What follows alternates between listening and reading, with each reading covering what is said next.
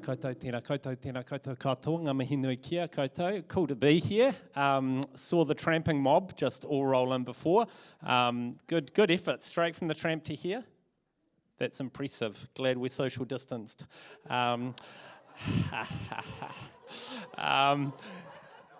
Yeah, cool to have that was like such a long setup too, for like such a poor gag. Hey, few like little things to bring your attention to as we get started tonight. Is this clicker going to work? What do you reckon, Flora? Or have I not got it turned on? No, it's on. It's green. Oh, here we go. Okay, so we are, for the first time this year, rather than doing two camps, we're going to do a one-day conference for one of them. And the cool thing we're going to do, we're hoping over the next few years, is move this conference around different communities in our wider Renew network. So it will kind of feel like you're hosting the Olympics, you know, every 4 years or something like that. So Brooklyn is hosting this year on May the 1st. It's going to be really awesome. We're going to eat together a lot. We're going to have a huge breakfast fry-up, and then a huge lunch, and then a huge dinner. In fact, we're going to do one more meal than we're going to do worship and teaching, which kind of shows the priority of the event is us just eating a lot together. We're also going to serve in our local neighbourhood, so you've got a little QR code up there where you can register. Otherwise, that's on the Renew page and probably getting shared shortly on the Blueprint page if it hasn't been already. So encourage you to come along to that. If money is a problem, just let us know because we'd rather have you there than not.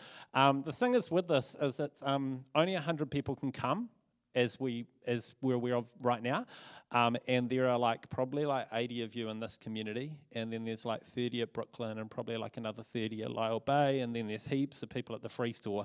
So if you want to come along, you probably need to jump in on that quite soon, and we'd love to have everyone there. Yeah, and then just a couple of other things.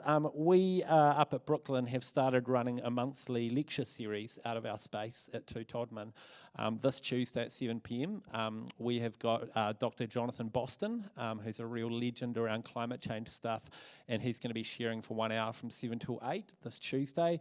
We have about 5 or 6 spots left on that with COVID stuff, but would love to have a few folks along. So if you are passionate about that, or you're not passionate and you'd like to learn, Rose, what do you think of Jonathan? He's good, eh? Yeah, cool. Hoping for a little more enthusiasm, but there's a head nod there. Yep, he's a good guy. If you're keen to come along, would love to see you there to join us for the first of our lecture series. And then the final thing I just wanted to say from Rose talking about pancakes for dinner / Shrove Tuesday, Ash Wednesday is Lent is my favourite season of the church calendar because it is so tactile. There are just all these beautiful ways to engage with the story of Christ going to the cross and to make that a story of our death and rebirth as well. So, we have this thing where we come together. I think the history of Shrove Tuesday was basically getting rid of all your fancy ingredients before you go into the Lenten season. And so you have this moment of eating together, but then we wear this ash on our forehead, and the blessing that a priest prays on you is you are but dust, and to dust you shall return, repent and believe the gospel. And a few years ago, I got to do that outside the train station here in Wellington. We did about 3 years in a row, and as people come out, they could receive this mark. And so many people who had no practiced faith anymore suddenly reconnected at this moment and wanted to be blessed. But then you have these beautiful seasons, beautiful services through Lent, like Maundy Thursday, where the whole church starts lit by candles, but gradually they extinguish more and more of them until you journey into the darkness of Christ's death. So there's all this metaphor and symbolism and ways to embody and not just hear about your faith. And it's probably only 2 or 3 years ago that I really started to get serious about the Lent journey, serious beyond giving up chocolate, to actually go journey towards the cross with Jesus. And if you do that journey, you get to Easter weekend and you are so dying for Jesus to rise again. And when it comes to that Sunday morning and someone says, he is risen, and you want to scream back, he is risen indeed, because you feel like you've dwelled in these 40 days of his sacrifice and his journey, and it can be incredibly powerful. So All of that to hold that out to you is like a thing that's gone on for like almost a couple of thousand years in the church, of us deeply doing Jesus' journey with him to the cross and making that more than giving up chocolate. I think Rose said last week that, making that an act of worship or making that about worship. Just want to hold that out to you as an opportunity for us to arrive at Easter Sunday desperate for Christ's resurrection, because we want that true as a thing that once happened, but we want it true now in our own lives and in the lives of the people we love and care about. Rant end. Want to start with reading today. I'm going to hold this out and pretend it's working, and Flora, you're just going to... Oh, no, there should have been a scripture before that, I think. Oh, no, before that. Nope, that's the end. There we go. All right, here we go. This could be a ride. Can I ask, Craig, are you too busy to do the reading? Awesome.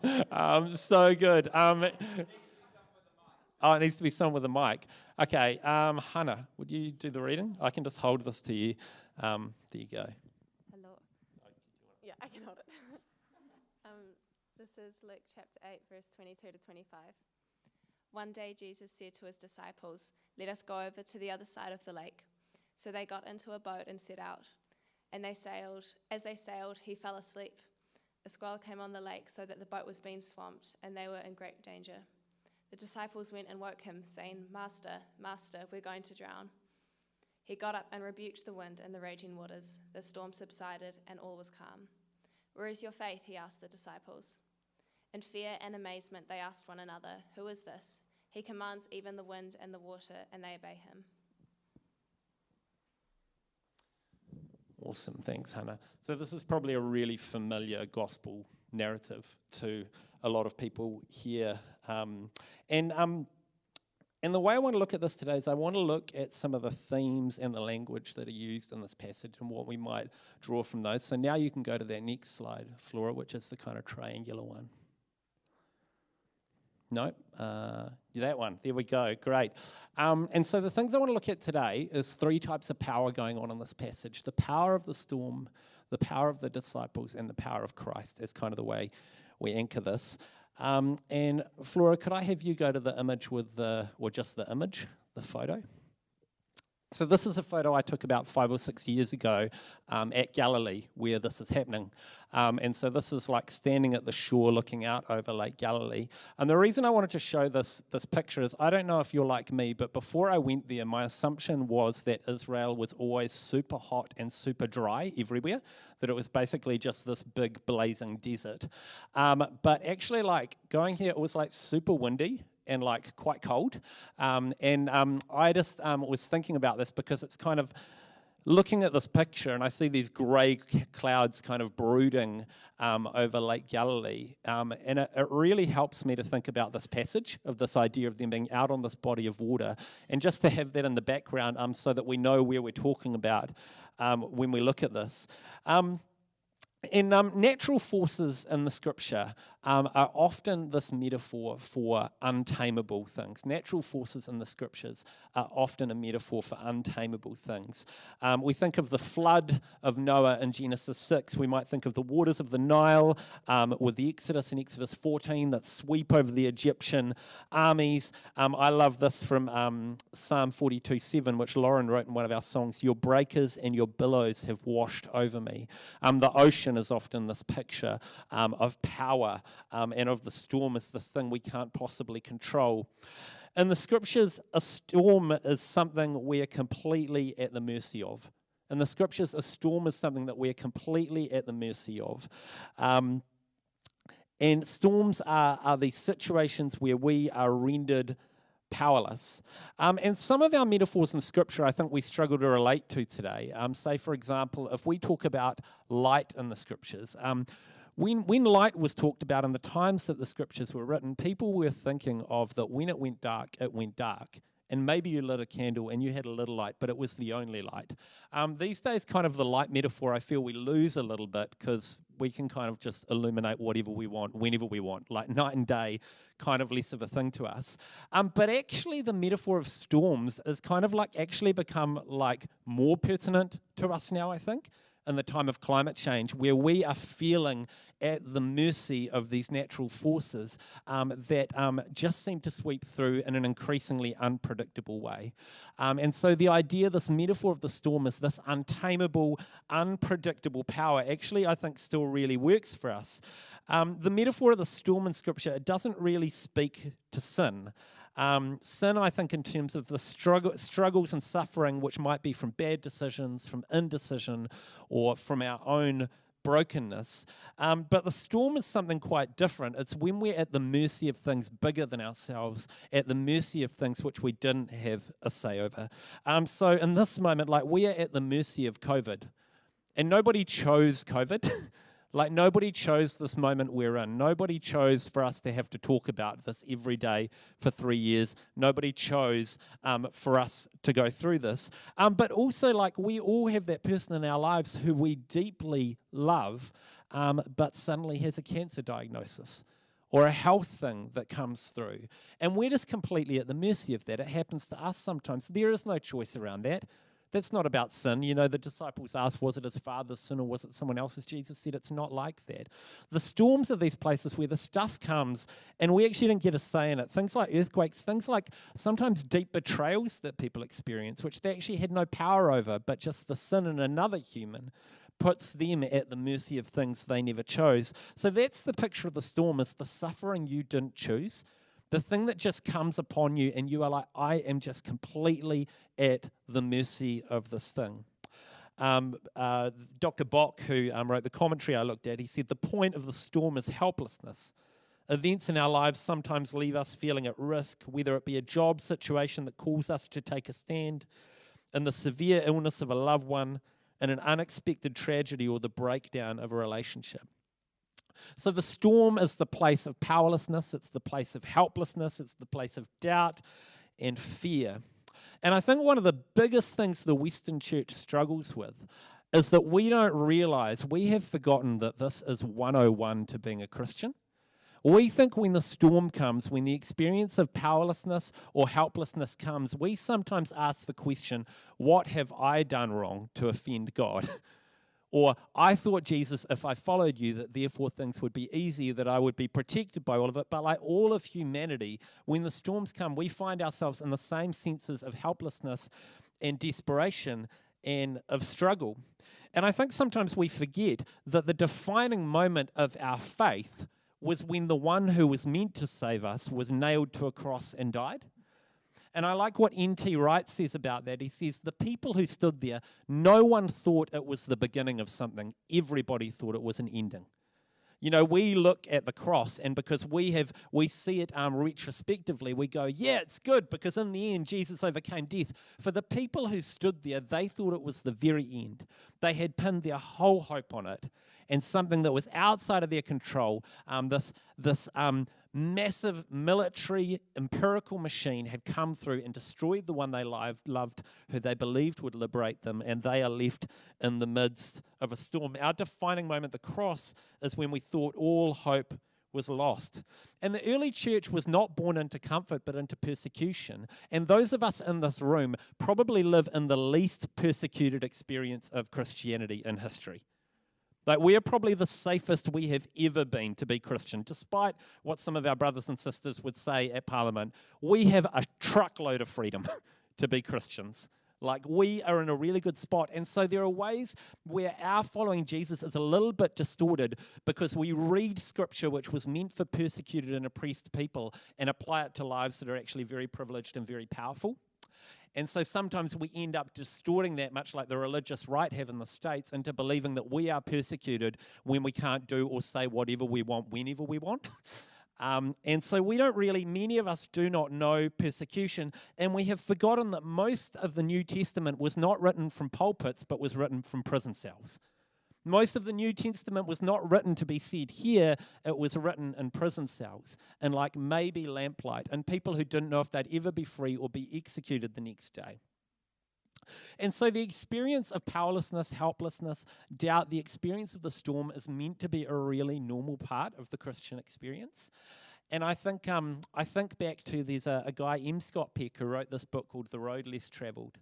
And he talked about one of the biggest problems that we have in Western society at the moment is that when we suffer, we then suffer another level by believing there's something wrong with suffering. Am I making sense there? We suffer twice because not only do we suffer with the genuine thing that is happening to us, but then we think there is something wrong that we're suffering to begin with. And so we double suffer over again by blaming ourselves or blaming others for the fact that life is hard. And life just is hard. Christians do not get a pass on that. And we will all in time encounter powerlessness, we will all encounter helplessness, and we will all encounter doubt. And so that is what the storm is. The storm is the place of helplessness, the things that we did not ask to happen to us, that we did not preempt, that aren't our fault, and yet they are here. And here in this moment of COVID-19 and climate change, it's pretty true to us. And so that is the power of the storm. The storm is the place of our powerlessness. But secondly, we have within this the power of the disciples. And there's a great irony to this passage because they're out on this boat and the storm comes up and Jesus is sleeping and the disciples all run to Jesus to sort out the situation. But what is the occupation of most of the disciples? Fishermen. They are storm professionals. They have definitely been in more storms than Jesus has been in their lives. And Jesus, the religious teacher, the rabbi, is sitting up there, and in the moment where the storm comes, they don't go back to the knowledge that they've had of what it's like to be in a storm, of which I'm sure they had been in countless ones, but they run to the religious teacher. It reminds me of hearing the story a few years ago about a parish in downtown London. And there was a priest who ran that parish, and halfway through the service, someone had a heart attack and began to fall on the ground in the aisle. There were a whole bunch of doctors and nurses in this parish.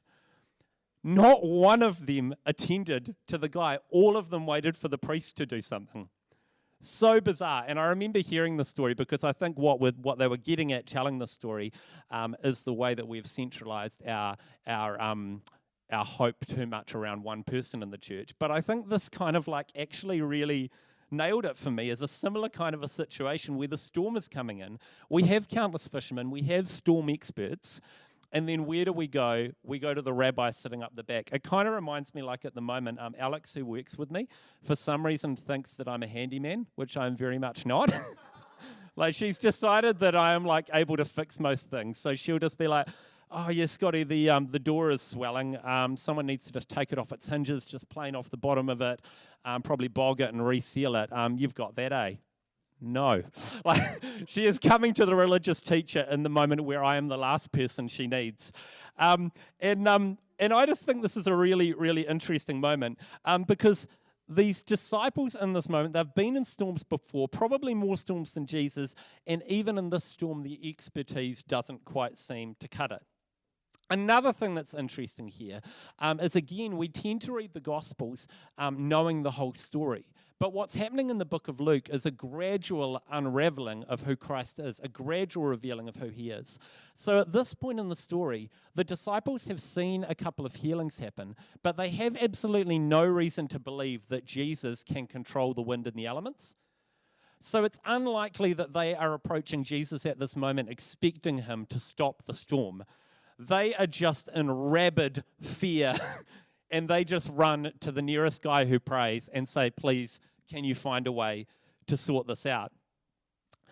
The point I want to get at here is that in the journey of following Jesus, there are storms where your own expertise will be deliberately overwhelmed.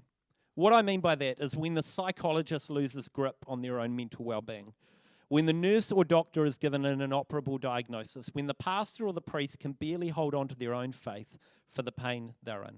Those very people who are meant to be the expert, who are meant to know what's happening here, when it comes to the storm, when it comes to the experience of helplessness and powerlessness, are often overwhelmed by that thing. This seems to actually not only be a thing that happens, but it seems to be a favorite of how Jesus transforms people. I've been reading a bit about Nicodemus recently. You know, John 3, Nicodemus, the religious teacher who knows everything, comes to Jesus and asks him, how might I inherit eternal life? And Jesus says to him, you must be born again. And he says, I don't know how to do that. And then he tells this parable. He says, well, you know the law, but the wind goes from where it wants to and where it will go. And essentially says to him, your expertise cannot carry you into this new rebirth, which I'm leading you into at the moment. The expert is stumped. We have this interesting moment just before this. This passage is in Luke 8. In Luke 7, there is the centurion who comes to Jesus. The centurion commands an army of 100 top crack Roman officials, Roman guards. And he comes to a situation where there is a servant that he loves in his household, and that servant is going to die. And so the centurion, with all his power, with all his expertise, with all he can muster, realizes that all his military knowledge will not serve him for the servant he loves. And so he comes to the feet of Jesus and asks him, can you bring healing to the servant of mine? And this is what he says. He says, this is why I did not even consider myself worthy to come to you, but say the word and my servant will be healed. For I myself am a man under authority with soldiers under me. I tell this one, go, and he goes, and that one, come, and he comes. I say to my servant, do this, and he does it. So this man who is so powerful and says, I can tell anyone to do anything and they will do it, has to reckon with his own powerlessness, and that all the ladders he's climbed in society, all the power he has, will not be enough for the storm that he is facing in this moment. This man who is so powerful must reckon with his complete powerlessness, and so he submits to the power of Christ in that moment. So the first thing, the storm is the place of powerlessness, but secondly, the storm is the place where our expertise will not cut it anymore. So we've had the power of the storm, the power of the disciples, and we now turn to the power of Christ. We know in this story that Jesus then stands and he does calm the storm. But the more important thing that happens here, rather than the storm ending, is that these disciples get a new revelation of just how powerful and unique Jesus is. Suddenly they realize that this God is on a whole nother level to what they thought before. They receive a new revelation of how amazing he is. He is more unique, more powerful, and more capable than they believed. In their desperation, where their own expertise is overwhelmed, they find out they had a better God than they ever thought they did. Where their expertise was overwhelmed, they find out they had a better God than they ever thought they did. St. Hedwig says this, how much better is the God we have than the God we think we have? How much better is the God we have than the God we think we have? And all of us believe in a worse God and a less gracious God than the gracious, loving, and powerful God that we actually have. All of us believe in a less good God than the God we actually have.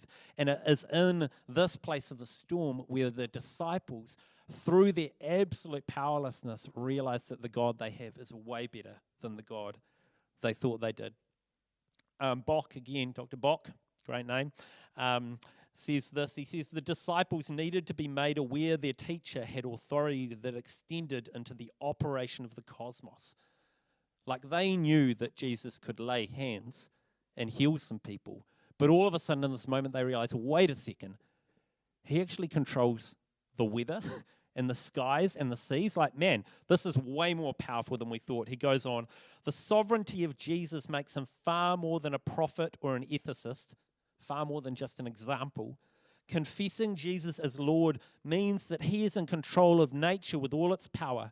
In our world where nature is often personified as its own cosmic force with an independent identity, the reminder who really is the force behind creation is powerful and important.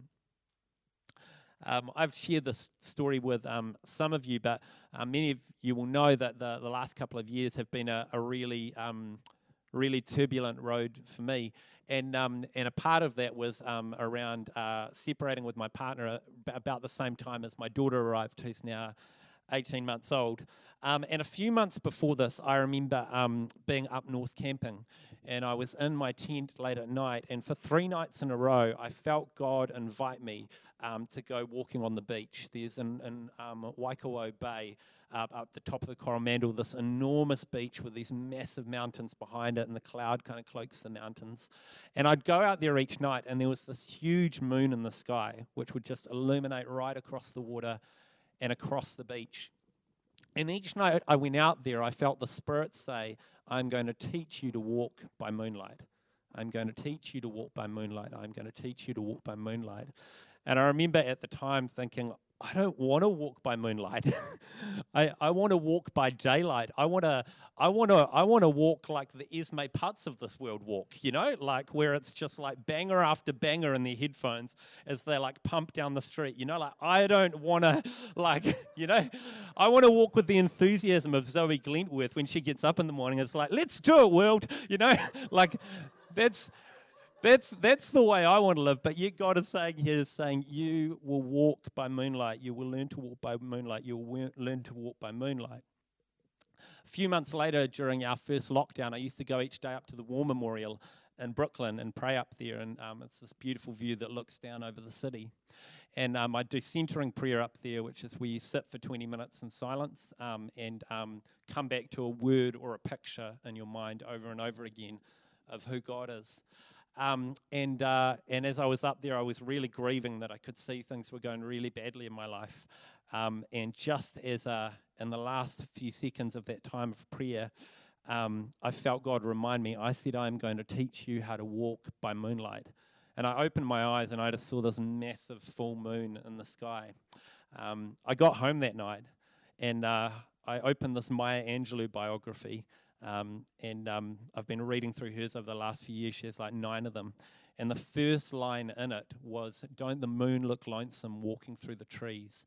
Don't the moon look lonesome walking through the trees? Don't the moon look lonesome when your baby get up to leave? I was just like, this metaphor is deep, eh?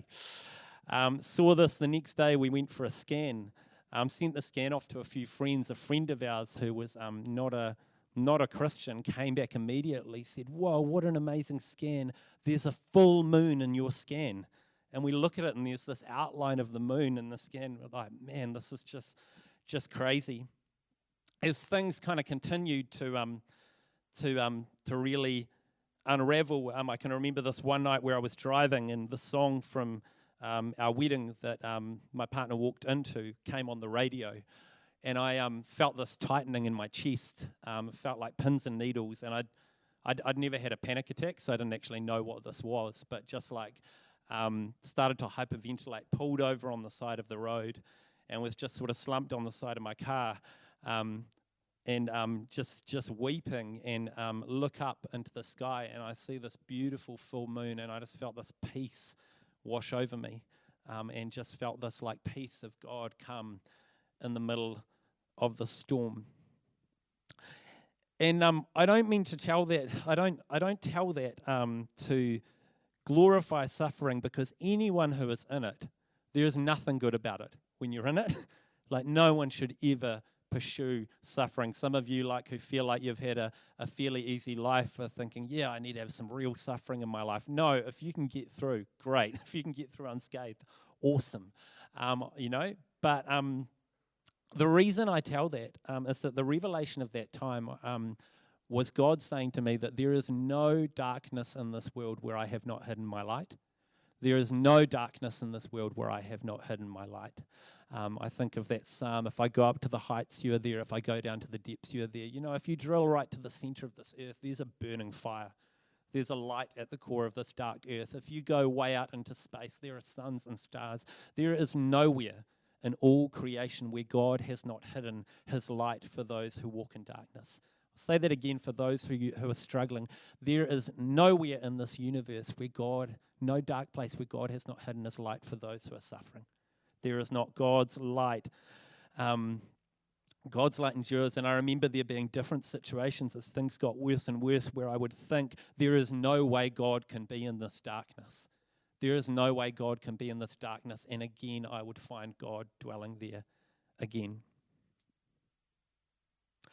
The reason I tell that is in this storm and my incapability, I actually got a better God than I thought I had. That actually, I did not believe God could dwell in those kinds of places, but in the storm and the powerlessness and the helplessness and the doubt and the pain and the feeling there could be no resolution, in the pitch black dark was revealed to me a Jesus who was more powerful than I thought he was, because he could dwell in places I never thought God would dwell. And that is the power of the storm, is this place which overwhelms our expertise, overwhelms our experience, and we say, why has this happened to me?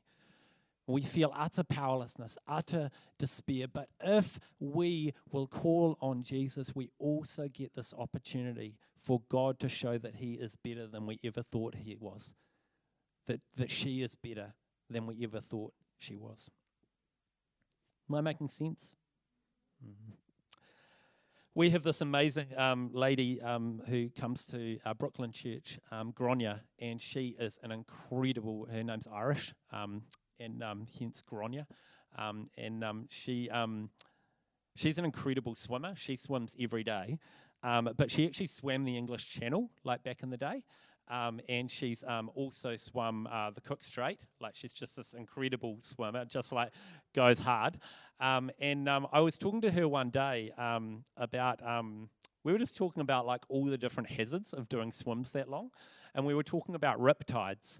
I'm not a good swimmer, but one of the things I found really interesting from this is we were talking about the natural fear that overcomes you when you're in a rip, that you just want to fight this thing. And she said, the way you overcome a rip, who knows? How do you overcome a rip? Go with it. You go with it. Like, it's counterintuitive. In the midst of being dragged somewhere you do not want to go, all you want to do is fight it. And actually, the way you overcome that thing is to let it carry you until you can safely return to shore. It's totally counterintuitive. And I think this is the same with our experience of the storm in our faith. That everything within us in those moments of utter chaos just wants to fight anything to make it better. Like, I can't blame anyone who makes really bad decisions for their life in the experience of suffering, just trying to grab hold of something that makes sense, because that's what we all do, you know? We feel like we just want to fight it. We want to counter the loneliness within ourselves by finding anyone, you know? We want to stop the feelings of despair and depression by drinking whatever we need to. I get it. That is human. I think God gets that. All that stuff is so human, and all of that is trying to fight back to shore in ways that will never get us there, eh? All of it is. It makes so much human sense, but none of us gets it back there. But what we need to do in these moments is the counterintuitive thing, which is say, Lord, I'm in the storm. My expertise is overwhelmed. Lord, I will go out with you. Wherever you carry me, I will go out with you into this place where I do not want to go any deeper, but I will go out with you. This is the crazy Christian response to the storm when we talk about being radical or countercultural as people who will actually feel the pain, who will actually drift out with it and actually allow God to reveal herself as better than we ever thought she was. This could maybe be our response to COVID, is maybe less of us fighting to be productive when we feel so unproductive, but to let our unproductivity carry us out to a better God than we thought we had. So I want to finish this with a little poem / liturgy I put together for this. Flora, that's the one we haven't shown so far. But actually, maybe I'll ask you to close your eyes. Why don't you close your eyes and I'll read this. And you can sit with me with this as a kind of a prayer if you'd like.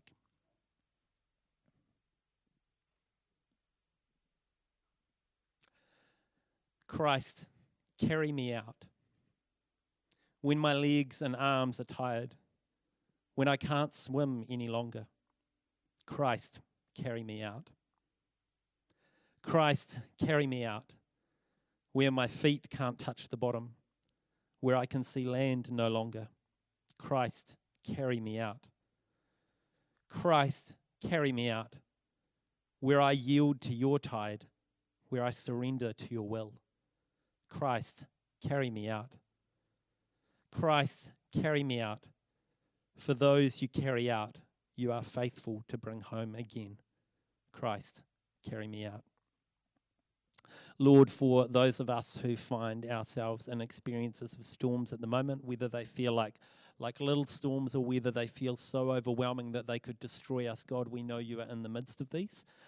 We know that you are in the boat waiting to reveal a better God than we ever believed you could be.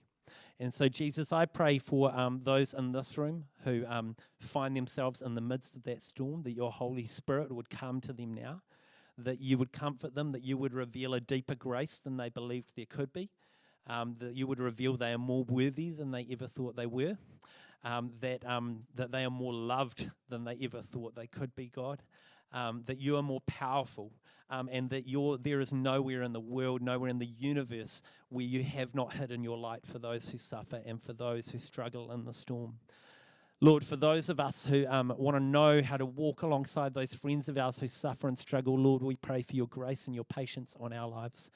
Lord, we pray for your perseverance and your courage in our hearts to journey with those in their storms, and the helplessness and the powerlessness, and to sit genuinely and authentically in those places. Jesus, we pray that these words tonight would help us to live more faithful as your people in this season of COVID-19, in this season of climate change, in this season of war, and so many things which make so little sense to us. Jesus, we yield our hearts, we place them before you again, and we say, come, Lord Jesus, and show us what it is to go with your rip current, and so to be brought home by you and not by our own desires or our own lusts. In your name we pray. Amen.